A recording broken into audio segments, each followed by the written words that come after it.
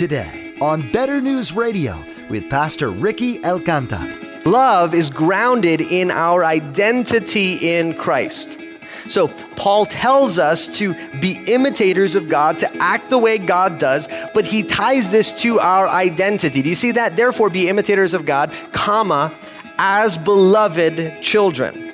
I don't think I can overemphasize this as a pastor. Your relationships with others must start with you being grounded in your identity in Christ first. Hope in God, oh my soul. He is strong and He is strong to save. Hope in God, He's a rock in your hiding place. He's a mighty fortress. The reason that believers are called the salt of the earth and the light of the world is because of their holy conduct. Holiness in Christ is what makes you stand out in a dark world as a believer. Pastor Ricky will be teaching a new chapter today that will be primarily talking about our love towards God and our love towards others. Jesus said, "If you love me, you will obey my commands." When you genuinely love God, you will obey His commands and become holy and set apart unto God.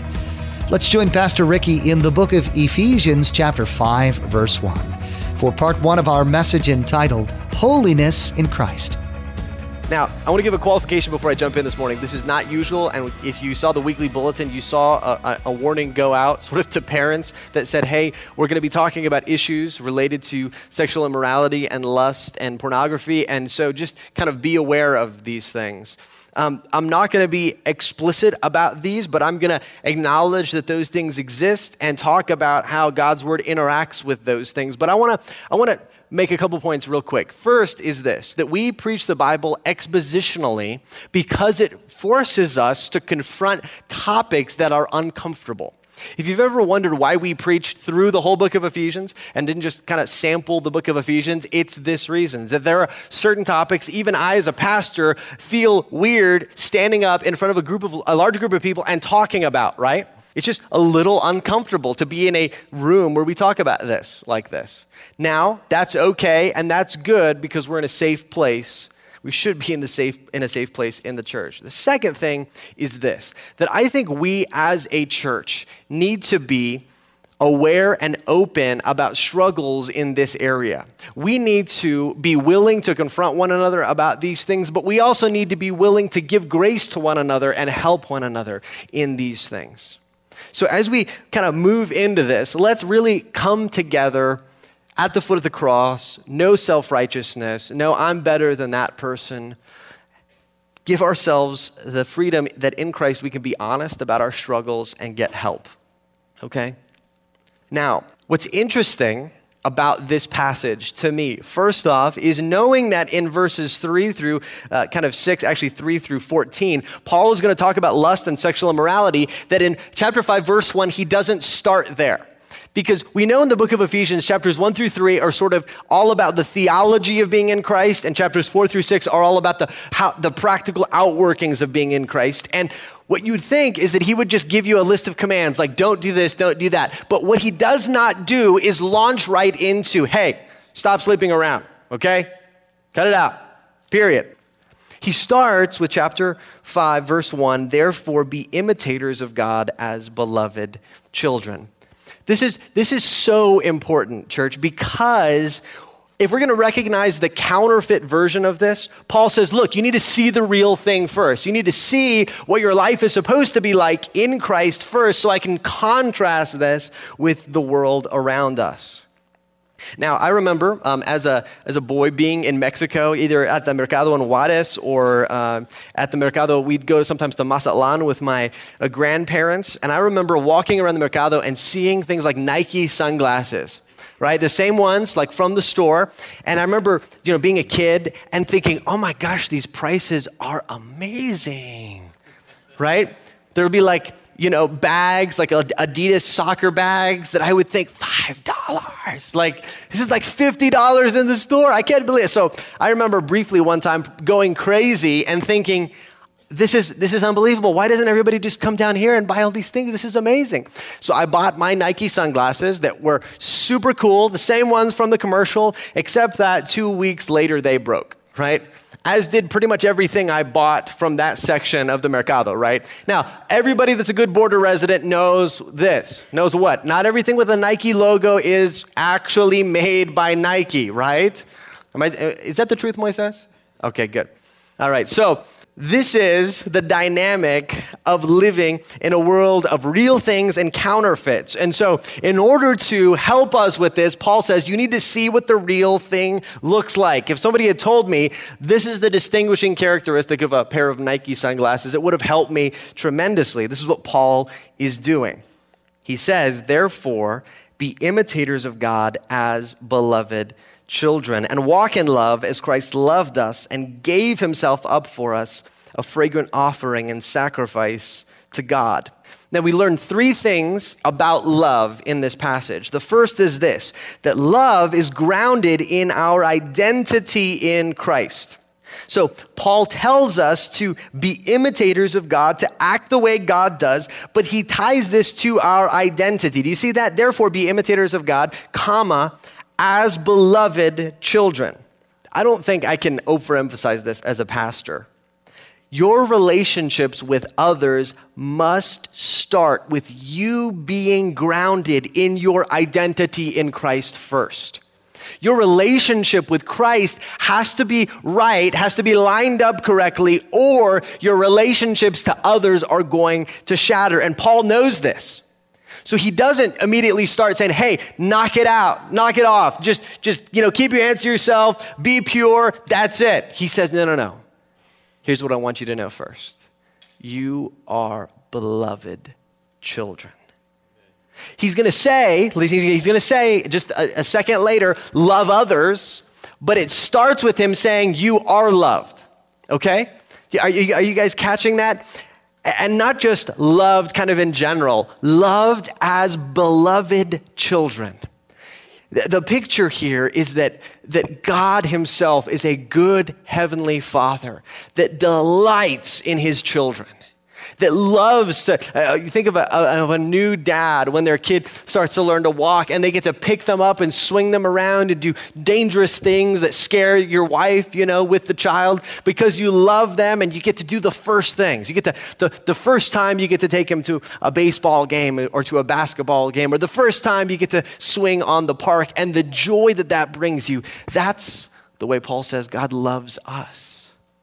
Which is amazing because Ephesians tells us that we were once enemies of God. We were rebels. We loved sin instead of God and cut ourselves off from him. But God sent Jesus to be punished as a rebel in our place. And because of this, our relationship to God is restored.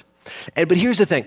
Our relationship to God is not just restored sort of to a working relationship. I feel like far too many Christians have sort of a working relationship with God, right? So you get saved and then it's sort of like, hey, God, how's it going? Like an acquaintance at your workplace. Like, hey, God, what's going on? Thanks for saving me. And it's kind of a distance there. And Paul says, no, he doesn't love you and kind of restore you into a working relationship. He restores you into an affectionate father-son, father-daughter relationship.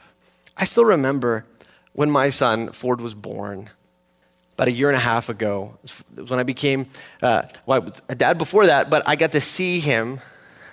And I remember him arriving and watching this little guy get cleaned up. And he was struggling with breathing at that time, so they had to kind of put him under this little dome. But I remember seeing this little tiny guy and just loving him. And my heart was hurting because he was hurting. And then later when he smiled for the first time, I never thought I could experience that much joy. But here's the thing, I didn't love him because he'd done anything to earn my affection. I loved him because I loved him. And that's the way God feels about us. He loves us because he loves us. And not only does he love us, he went to great lengths to win us back, to restore us to being sons and daughters. And so this is what Paul wants us to think about as we think about how to imitate him. It's out of our identity as loved children of God that Paul calls us to love others. I don't know if you've noticed this, but kids who love their parents imitate everything they do. A couple months ago, Ford started doing this thing where he'd get excited, where he'd go like this stomping thing. And I remember Jen and I were trying to ask each other, where did he see that? Who does this when they get excited? And anybody that has seen me preach before knows exactly where he got it, because I'll get excited and I'll start going like this. And so Ford, when he gets excited, it's like leche time. He's like, yeah! And he's like running over to the leche like this because he's watching. See, when a child loves a parent, that child wants to imitate them. There should be a natural thing where love leads to imitation. And this is what Paul is saying. When we know that we are truly loved by God and safe in Him, we want to imitate Him. But it starts with being secure and in being loved. So here's the thing. Before I even talk about lust and all this other stuff, I need you to feel this, Christians. You need to be secure in Christ's love for you. You need to feel that. That needs to be a daily reality for you. Otherwise, it's just moral commands devoid of relationship. But when you know that God loves you and your heart loves Him in return, there's a desire and a joy that comes from imitating Him. So love is grounded in our identity in Christ. But second, love gives life to others. Paul tells us we are to walk in love in our relationships with others. Now, notice the order. You're loved, therefore you love others in response. So God's love in a way goes to you, but doesn't stop with you. It flows through you. It rebounds to the people around you. And then Paul says, walk in love as Christ loved us. He makes this imitation more explicit because we're meant to ask, well, how did Christ love others? How did Christ love the people around Him? He gave Himself up to physical pain, to abandonment, to mockery, to every hurt for us. And we're to love others in that way. And that's only possible when we realize we've been loved. But when that happens, love flows to others. And third, love gives glory to God. Paul says that Christ's sacrifice, which we are to imitate, was a fragrant offering to God. So this is a picture from the temple in the Old Testament where they would offer sacrifices, and you could smell, if you've ever been to a barbecue or something, you could smell, oh man, that smells delicious. Or they would offer myrrh or frankincense or something that would be very it'd be full of like flavor and richness, and it would ascend. And so when you walked by the temple, there was this rich smell that would come off, and it was meant to be sweet to the people of Israel. And in the same way, Christ's sacrifice pleased the Father. And in the same way, when we imitate the Father by loving others, it's a fragrant aroma to God. God looks down and says, yes, I'm glorified. Yes, that's exactly the way my Son loved people. Yes, that's exactly the way I love you. And He rejoices over us. So here's the point that you have to get before we go anywhere else. Secure in Christ, love gives. You start by being beloved by God, realizing you're secure in His love, realizing that He is all you need, realizing He fully satisfies you, realizing that He is what you long for, and you're meant to be amazed at what He's done, and then in response, give yourself radically to loving others. And when we do that, when Christ's love flows to us and through us to others, it also flows upward to Christ. And Christ rejoices over it, and love flows to us. And it's just this amazing circle of fellowship and love. Think about it this way. Imagine a dad that has given his child everything and rejoiced over his child and loves his child. And the child's natural response is saying, Dad, I want to be like you when I grow up, and imitating the dad. And when the father hears those words, how does the father feel? When the son says, Dad, I want to be like you. Oh man, something in your heart just goes. That's the way our relationships are supposed to work. And that as we love others, their hearts would be softened to the love of Christ, and they too would be born again and pointed to the gospel, and this would continue. And that's the way, friends, that God created the world to work. Doesn't that sound awesome? Wouldn't that be awesome to walk into a room where we all loved one another, that one of the thoughts in our mind wasn't, okay, what am I going to get out of this? Are there any donuts for me? How soon can I leave? And why isn't there any football on? Who put the ice dancing on Sunday afternoons? And rather than thinking that, you walk in thinking, how can I serve this person? Hey, there's that person. Oh, I wonder how their grandmother is doing. And yet people are coming up to you like that. Hey, how are you doing? I know this is a tough week for you. Doesn't that sound like a church you want to go to, a place you want to go to? That's what our relationships are meant to be, but sin ruins this. So we need to look now at the counterfeit, beginning in verse 3. Sexual immorality and all impurity or covetousness must not even be named among you, as is proper among saints. Let there be no filthiness, nor foolish talk, nor crude joking, which are out of place, but instead let there be thanksgiving. Now, 3 things about lust. First is this, that lust is grounded or begins in losing your identity in Christ. Now, I think it's helpful if we understand what he's talking about here. Sexual immorality, this word for sexual immorality is any sex outside of marriage according to Scripture. So in these days, it would have been common for lots of sexual immorality of all kinds to be going on. And Paul says, okay, all of that, no. Impurity means giving yourself, it's this word that means giving yourself over to your sort of sinful, natural impulses, satisfying and gratifying yourself lustfully. And then covetousness is really sort of mentioned as the heart that leads to the other 2 things, that you want something that you don't have, therefore you give yourself up to impurity and give yourself up to sexual immorality. Now, I don't know about you, but oftentimes when I think of the Bible, I think of these people sort of as bashful prudes. I don't know where this comes from, but it's almost like, oh, these people don't understand. They don't understand what it's like to live in our day. They don't understand what it's like to walk around. Paul would give us a break if he just understood, right? Well, in Ephesus, the city he's writing to, if you know the book of Acts, you remember that there's a huge religious cult around the goddess Artemis. Okay, there's a riot when Paul goes there to preach the gospel, and he threatens the local economy because they make so many of these little Artemis statues. They're like souvenirs. It's like the Disneyland of Artemis, right? You remember that? And so they have a mob, and they're yelling, they're yelling all of these things, Diana, Artemis, the same God, greatest Diana of the Ephesians, and they're whipping themselves up to a frenzy because they're afraid their way of life is going to die. What you may not know is that God was a fertility goddess. You know how you worshiped, one of the ways you worshiped this God? Going to temple prostitutes and by having huge orgies. That was religion in that city. Can you imagine what depravity looked like? And in our culture, I don't think we're any better. A survey of 18 to 29-year-olds revealed that 88% of them have already had premarital, extramarital sex.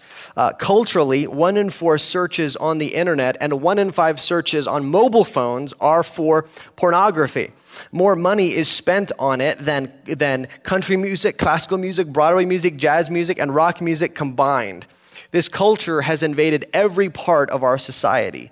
It's not just certain styles of music that are like this, that we're talking country music and pop music. We're talking movies. We're talking award-winning TV shows that people in formal attire clap for. We're talking commercials. We're talking ads. We're talking restaurants that cater to this. And inside the church, friends, we are sadly little better. A recent survey came out, shocked me, that said of those who identify themselves as evangelicals, somewhere between 70 to 80% of them have already had sex outside of marriage. And a very recent study said that 50% of men, and listen to this, 20% of Christian women say they are not just using pornography, but addicted to it. Now, in our relativistic culture, the question that we are constantly bombarded is, well, why shouldn't you do those things? Okay? Why? It's natural. It's part of biology. Give yourself over to that. Just be responsible is sort of the mantra of our culture. And so we as Christians, unless we think differently, are going to just think the same way. And I don't know about you, but I grew up in church. And so sometimes the basic biblical reason that, okay, God says no to these things, so don't do it. Sometimes we just stop there. Okay, well, God says no. I guess we can't do that because he doesn't want us to have any fun ever or do anything exciting because he's just that kind of a guy. Sometimes you get this impression from growing up in the church that you never go beyond that to ask, why does God forbid this? Which is crucial for us. See, here's what the Bible says. The Bible says that sex itself is not the problem. That God created it to be used to glorify him. And God created it not just for procreation, not just to guard us for sin, but if you read the Song of Solomon, you will find an open and free attitude about this gift, and it is a gift that would shock us. I mean, if you've ever wanted to be uncomfortable, just go read the Song of Solomon out loud by yourself, probably, rather not in your workplace, because you'll probably get reported. So go, if you ever wanted to make yourself uncomfortable, just go read that book by yourself somewhere, and you realize that God is not prudish when it comes to sexuality, okay? Sex is a good and amazing gift provided for us by God, and the reason that God hates these things mentioned here are that they are perversions of a good gift that he has made. Imagine somebody goes into one of the great art museums of the world, the Louvre or whatever, priceless art, centuries old, and some graffiti artist decides, I can do better. Because the Mona Lisa would be a hilarious existential statement if she had a mustache that I spray painted on her. The great statue David would be hilarious if he was painted in purple and orange. Now, the world would be shocked and angry and mad. Why? Because you care about the original. The original is beautiful and as close to perfection as you can get. And to destroy it cheaply, there's something about it that should shock us. And here's we're going to get into this in a couple weeks, but marriage, the context for sexuality, was meant to be a picture of Christ and the church, just as we heard in the marriage conference recently. It's meant to be a picture of the way that Jesus loves his bride. And it's meant that certain things are meant to happen in marriage as part of that unique relationship that Christ displays in his self-giving love for the church. And so when we take this gift and we spray paint over it, that's why God has a problem with it. Not because he doesn't want you to have fun, but because he created something better than we think, more beautiful than we think, and it deserves to be more protected than we think. So why do we do this? Why would we, in essence, spray paint the Mona Lisa? Well, we've got identity issues. Hope in God, oh my soul. He is strong and he is strong to save. Hope in God, he's a rock in your hiding place. He's a mighty fortress. For by grace you have been saved through faith, and that not of yourselves. It is the gift of God, not of works, lest anyone should boast. For we are his workmanship, created in Christ Jesus for good works, which God prepared beforehand that we should walk in them. These verses from Ephesians speak to who we are in Jesus and how we became one of his. Pastor Ricky will be taking us through the book of Ephesians, seeking the answer to the question, who am I? For more information, email us at radio@betternewsradio.com. Sometimes it is just easier to call. Our phone number is 915-562-7100. We'll be happy to help you. Again, that number to call is 915-562-7100. You can learn more about Better News Radio, Cross of Grace Church, and Pastor Ricky at our website, betternewsradio.com. All of Pastor Ricky's messages through the Bible are available to listen to or download for free at betternewsradio.com. You'll also find contact information, driving directions to the church, and details about activities and upcoming events on our website. We also encourage you to follow the Cross of Grace Twitter feed at Cross of Grace EP, where Ricky tweets additional thoughts about the messages you hear on Better News Radio. Or connect with us on Facebook at Cross of Grace EP. Well, that's all the time we have for today. From all of the production team here at Better News Radio, we want to say thank you for tuning in, and please make plans to join us again for the next edition of Better News Radio.